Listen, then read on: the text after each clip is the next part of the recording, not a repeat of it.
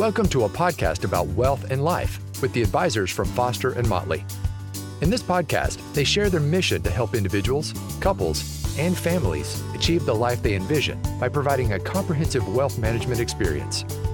Join this seasoned team of experts as they explore actionable steps to improve your financial well-being and answer your most pressing questions.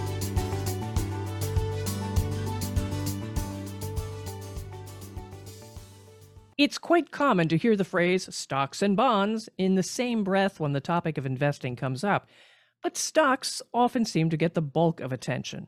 What about bonds? That is the question investment manager Tom Guidi and financial planner Luke Hale can help with in this episode of Foster and Motley's podcast about wealth and life. I'm Patrice Sikora, and welcome back, gentlemen. Good to see you again. Now, the first thing I learned when I was introduced to bonds was when the price goes up, the yield goes down, and vice versa. But then I learned there's a heck of a lot more to these financial instruments. So let's start out with, what are bonds? Thank you, Patrice. A bond is one of those first topics that you really learn about in finance classes in college or elsewhere. And it's really a very simple premise to start with a lot of later layers of complication.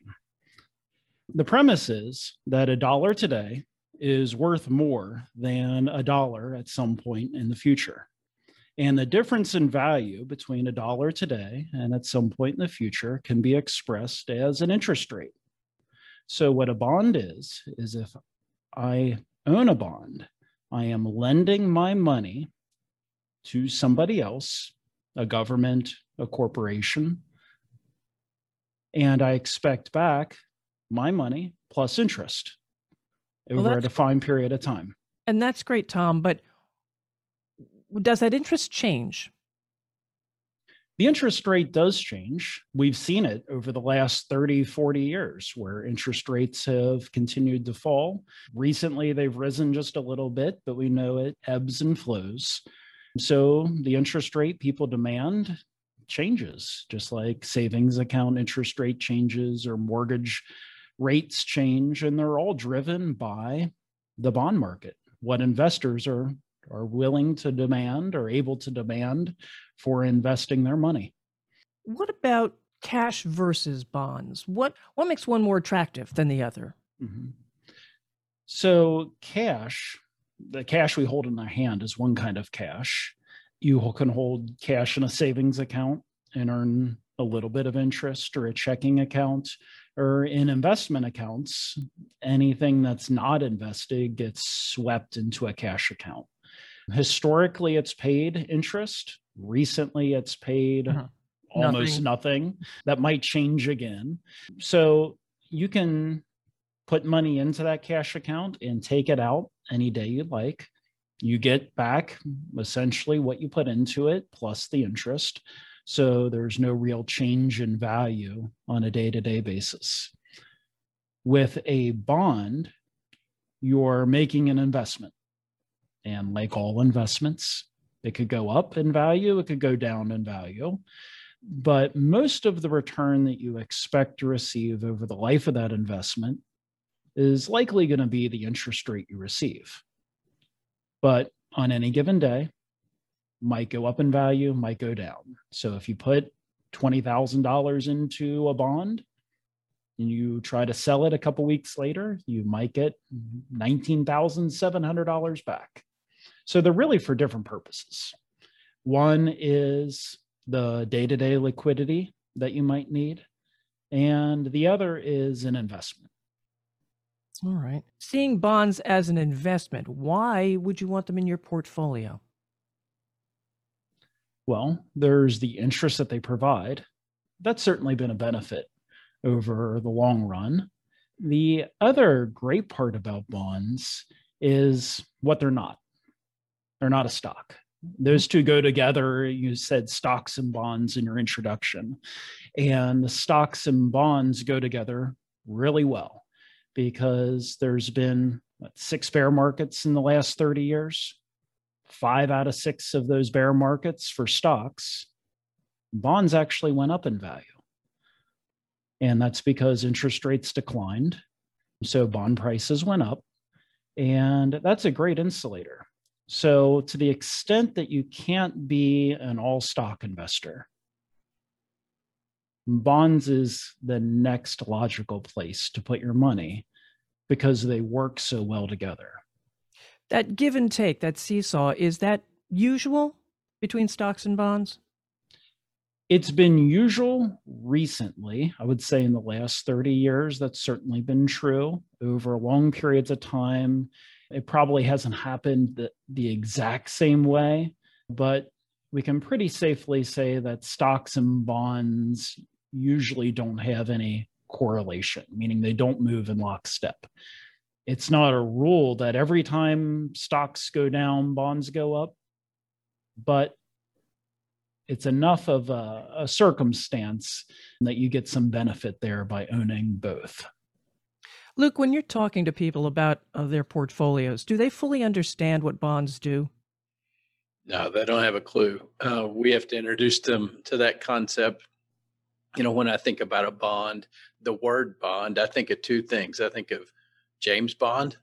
And that's a very exciting movie character that I'm a big fan of. And bonds bonds, the investment, are almost the opposite of James Bonds. They're kind of slow moving investments many times. But the other thing that I think of when I think of the word bond is a bond is a promise, usually between people. If you and I have a bond, we have some connection, would imply a deep connection. And a bond, the investment is a promise. So you are lending your money to something, be it a government or a corporation, and they promise to pay you back a set amount of interest over time. And it's a contractual agreement. So when we introduce these concepts to clients, a lot of times we'll talk about the rate of return that you can expect to get on stock investments over time. And that's been pretty good, 8 to 10%, maybe 12%, depending on the kind of stock that you're investing in, has been the longer term rate of return.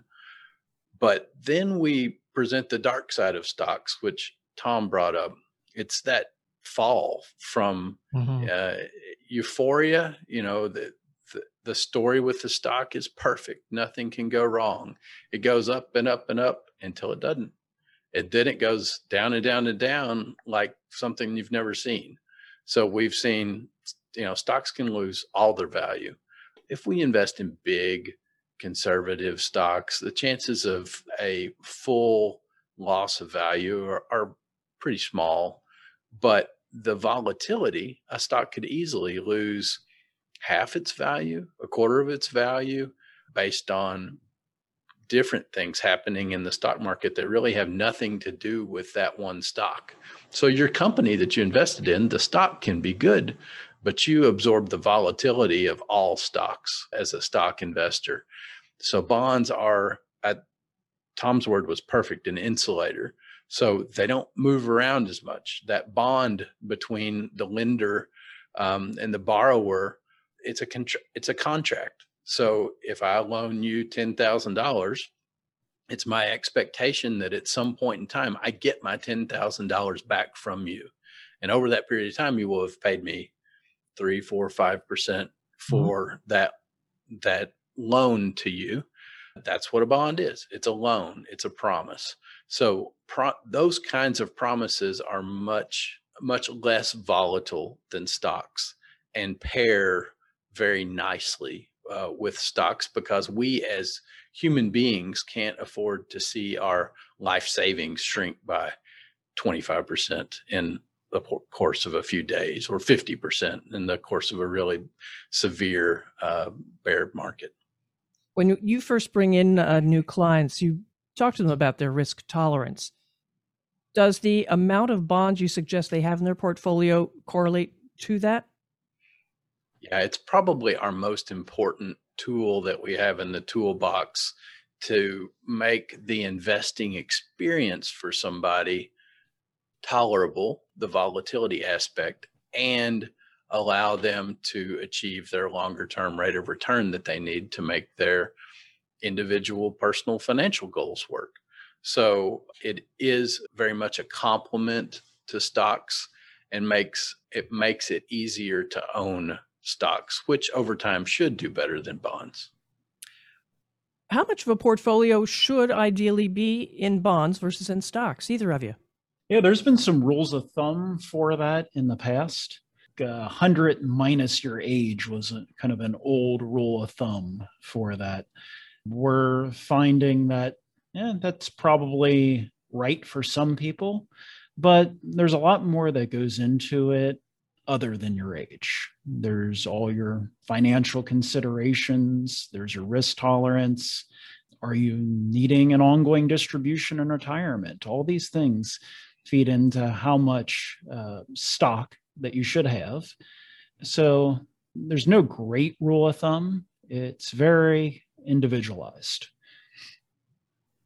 Luke? That's been my experience as well. When we meet people and talk with them, it's very much about their individual investment experience that they've brought with them to us. Some part of it is their individual investment experience growing up with money in their household. So we talk with them about that. What's your money history? What's your experience with investments? Have you owned a bond? Have you owned a stock? And we understand where our clients are coming from, and then present a portfolio that would accomplish their goals with the least amount of risk possible. We have some clients that are coming from a very aggressive standpoint, and really they just want to make the most money that they can. And volatility matters very little to them because perhaps they're young and they won't need the money for a long, long time. We have other people that are older, maybe have had bad investment experiences over their life that require a more conservative portfolio to be comfortable. And I think comfort is an important part of what we try to do for people. You have to make that investing experience comfortable. It can't be all about volatility and, oh my gosh, how much did I lose? It has to be about, it can't be so uncomfortable that people change course in midstream. Can the type of stock that you have in your portfolio impact the amount of bonds? I'm talking about like dividend stocks. We think it can to some extent. The dividend paying stocks that we tend to invest in tend to be more stable, but even the more stable stocks still have a volatility level that goes with them. What would you say to that, Tom? Yeah, I think stocks overall are going to be volatile investments. We say volatile is a technical term in our industry, but it's a very descriptive term. It's how much potential for loss, even in the short run, even if it's recovered eventually, do they have? So how much do they zig and zag over the years? You can think of a reasonable example is the stock market falls 30%. I mean, that's happened plenty of times. It's happened twice in the last 15 years, 3 times in the last 20, that it's been greater than 30. But just as an easy example, down 30%. So if you started out with $100,000, after that period, you have $70,000. And what does it take to get back to $100,000? It's not a 30% return. 30% of 70,000 is 21,000. You're still short. It's 43% to get back to $100,000.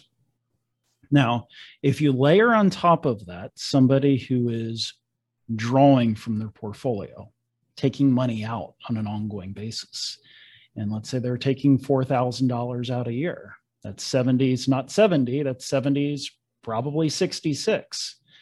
Takes a lot to recover, 50% to recover. In the meantime, you're still drawing from the account. So that's a great picture of the volatility that stocks can have that really impairs the ability for an account to recover if you're drawing on the portfolio on an ongoing basis. Never mind, people might change their minds, sell off at the wrong time, all the things that People humans do. humans are apt to do. So true. All right, here we've been talking basically about what a bond is, how it balances a portfolio. But there are different types of bonds. And this is where, yes, we can get into the weeds. So we're going to do our best to give an overview. But what are the different types of bonds? Yeah, I think we can cut this a few different ways. There's lots of descriptive terms for different categories of bonds, and there's some that might fit in more than one category. And bonds are a pretty complex area. But just for simplicity's sake, we'll talk about two first off. There's taxable bonds and there's municipal bonds. And they're just defined by the type of income that is received. So taxable income, as it would imply, pays income that's taxable for the person that's receiving it. Mm-hmm. And municipal bonds or tax-free bonds pays income that you don't have to pay federal taxes on. You might have to pay state. It really just depends on the rules for your state. Okay. I did not realize there could be that difference with the state. Please continue. Okay. Well, that's kind of two ways to categorize bonds. Other categories would just depend on the credit quality of bonds. So there's government bonds, U.S. government bonds that are very secure. There's corporate bonds. There's a whole variety of corporate bonds. So you can have very high quality companies. The Apples of the world or the Procter and Gambles of the world fall into that category. Or there can be high yield bonds. So there are more companies that borrow more money to fund their operations. So by borrowing more, they're a little bit riskier. They have to pay a higher interest rate. Those have been called high yield bonds. And that's a nice term. The not so nice term is junk bonds. And there's more of a degree of credit risk, and investors get compensated for credit risk. So the compensation just means higher interest rates. I'd just like to note here, the federal government has never defaulted on any of its bonds, has it? Yeah, the federal government has this unique ability that I'd love to have. They can create money. So by being able to create money out of thin air, they're able to avoid default. So there is essentially long run, no default risk with a US Treasury. Now, there is still risk. So what happens when they create money? They create, if there's more money out there, potentially there's inflation. And when you lend the federal government money or lend anybody money, if I lend the federal government money, $100,000 today, 10 years from now, is it still worth $100,000? Can I still buy, a Tesla Model X for $100,000 or whatever your big ticket $100,000 item is? Maybe not. And Luke, you're sitting there with a smile on your face. Yeah, it's interesting to think about inflation and long-term bonds and lending, in the environment that we're in right now with very low interest rates. It's hard to get excited about tying your money up for too long with bonds because we are, Tom, you can make an exact calculation here, but we're near a 30-year low for our interest rates. They've come down consistently since the early 80s. And it seems like, they could stay this low. That's happened. It's happened in places like Japan, but they can't go much lower, we don't think. So at some point, they have to start going up, you would think. And if the government is producing money and printing money and making this money out of thin air that Tom referred to pay off its debt, it very well could create some inflation. We're not seeing that maybe just yet. I think we're seeing it in the grocery stores and at the gas pump and some places like that. But there's still an unemployment issue that we're working through as a result of COVID that is kind of keeping the calculation of inflation under control at this point. But we very well could see some inflation, and I would be hesitant to buy a long long-term bond, maybe 10 or more years. What about bond funds?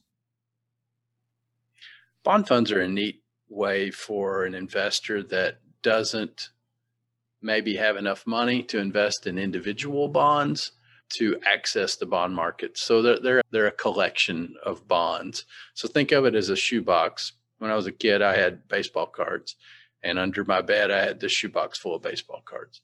And the shoebox is the mutual fund. It's the bond fund, and the individual baseball cards are the individual bonds. So if any one bond goes bad, they go into default, the company or governmental entity or something like that that issues them can't repay them. If just one of your baseball cards gets messed up, it's not a problem. So it diversifies the risk of individual bond investment. So for a smaller investor, somebody just getting started, the bond fund is definitely the way to go. You get, for every dollar you put in, you may buy a piece of 100 bonds or 1,000 bonds, depending on the bond fund that you're invested in. But for the investor that has more money, a larger portfolio, individual bonds many times can be the smarter investment. Bond funds have an expense ratio that you pay to the bond fund manager each year. And with an individual bond, that expense is eliminated. So it doesn't cost anything year to year to own a bond. All right. But individual bonds are not as liquid as a fund would be, right? That's right. It's essentially a resale market for once you buy an individual bond. If you want to sell it, you can. Their bond markets are liquid, but it is an individual bond. It's an individual promise. So you have to find somebody else that would like to take on that individual promise. Even that can be an institution.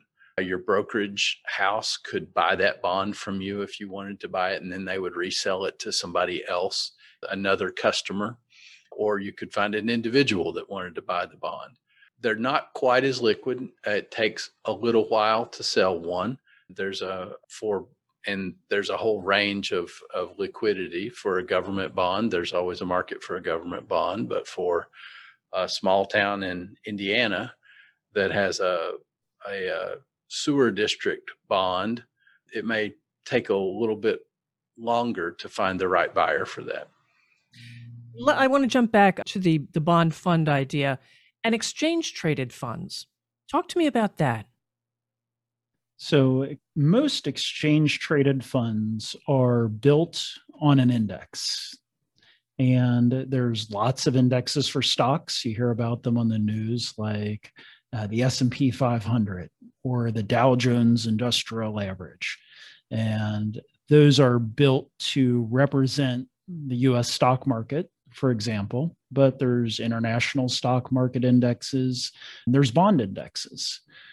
And bond indexes are a broad exposure to all the bonds that are out there. So an exchange traded fund, what they will attempt to do is replicate an index by buying some of a lot of different bonds that looks a lot like the index. And so the returns will be index-like returns. So you get the average returns for the market, essentially. One of the difficulties with indexing in bonds versus indexing in stocks is that methodology of buying all the bonds that are out there in the same proportion that they exist in the market. So based on the market capitalization or the size of the bond issues. For stocks, it works pretty well in a lot of cases. It means that, you're buying a lot more shares of Apple than you are for Procter & Gamble, because Apple is a bigger company than Procter & Gamble. And Procter & Gamble is a bigger company than, say, Kroger.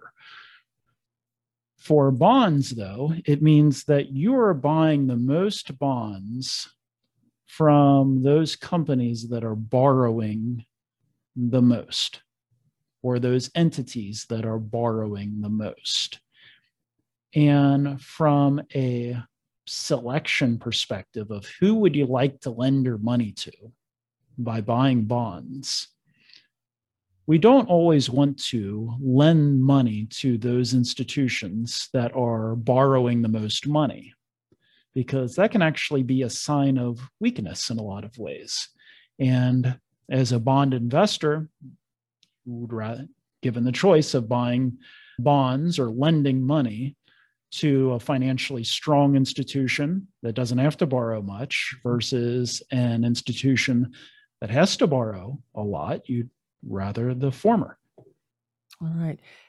Which brings up again the question of default. We talked about the feds and printing money. If I have a bond and there's a default, what happens? What happens to me, and what's the process? Yeah, that's a great question. I mean, first off, as a diversified investor, you don't have to worry about defaults so much. Even if you're buying individual bonds, you're not buying one bond or 5 bonds, you're buying a larger collection. So if there's a single bond that's facing a bad credit scenario, a default, or anything else that might be going on within a diversified portfolio, it should be insulated from the actions or activities for any individual investment. Now, the process for a default is, okay, you're not getting interest payments anymore. There's a trustee, essentially, of the bond that takes action on your behalf. And eventually there's a bankruptcy case that resolves what's due. Now, it doesn't mean you lose all your money necessarily. There is some resolution, and the recovery rates on bonds, they vary. But if you lent out $100, it wouldn't be unheard of that you get $60, $70 back. Mm-hmm. Okay. Other cases, it might be lower. It really just depends on each individual bond investment. And that's one of the key criteria that you have when you evaluate bonds. It's not so much find the highest level of interest. It's for bonds, it's a lot of times, if things go wrong, then what? How much of my money should I expect to get back if things go wrong? And that's one of the big points to evaluate is, okay, this company, what assets do they hold? Or this entity, what assets do they hold? How am I going to get my money back? How is it going to work its way through a court case? Who else do they lend money to? What are the other interested parties? Luke earlier mentioned like a sewer district in the middle of Indiana is kind of his example. Well, are the people in that town going to stop flushing their toilets? Probably not. So we know that something like a sewer district, it's termed an essential service. We know that's a pretty good quality bond, mostly from the fact that, yep, people still need running water. People still need sewage systems. These are all needed infrastructure. There's no easy way to replace it. So even if there's a default, something's been mismanaged in that location, we're likely going to get most of our money back as things work out. All right. I think it's important to talk about the difference between a stock and a bond in the event of a default. So if you've got a company that goes out of business, stock investors usually lose everything that they put in. Bond investors usually have some recovery against their what's called higher in the credit stack, which means that the bonds get paid out before any stock investor would get paid out. So a bond is a relatively safer investment. From our legal system appoints a bond a higher priority within a bankruptcy process than a stock investor. All right, fine.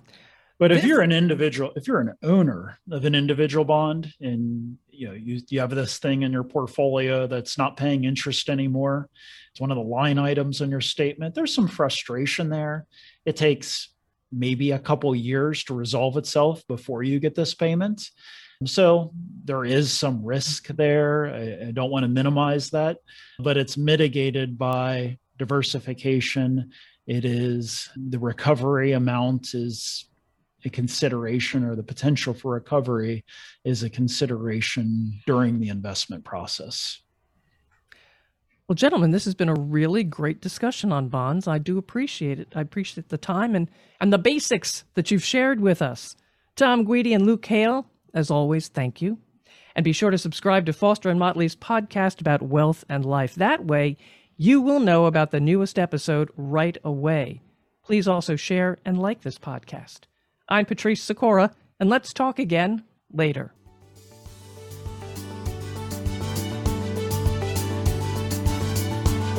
Thank you for listening to Foster and Motley, a podcast about wealth and life.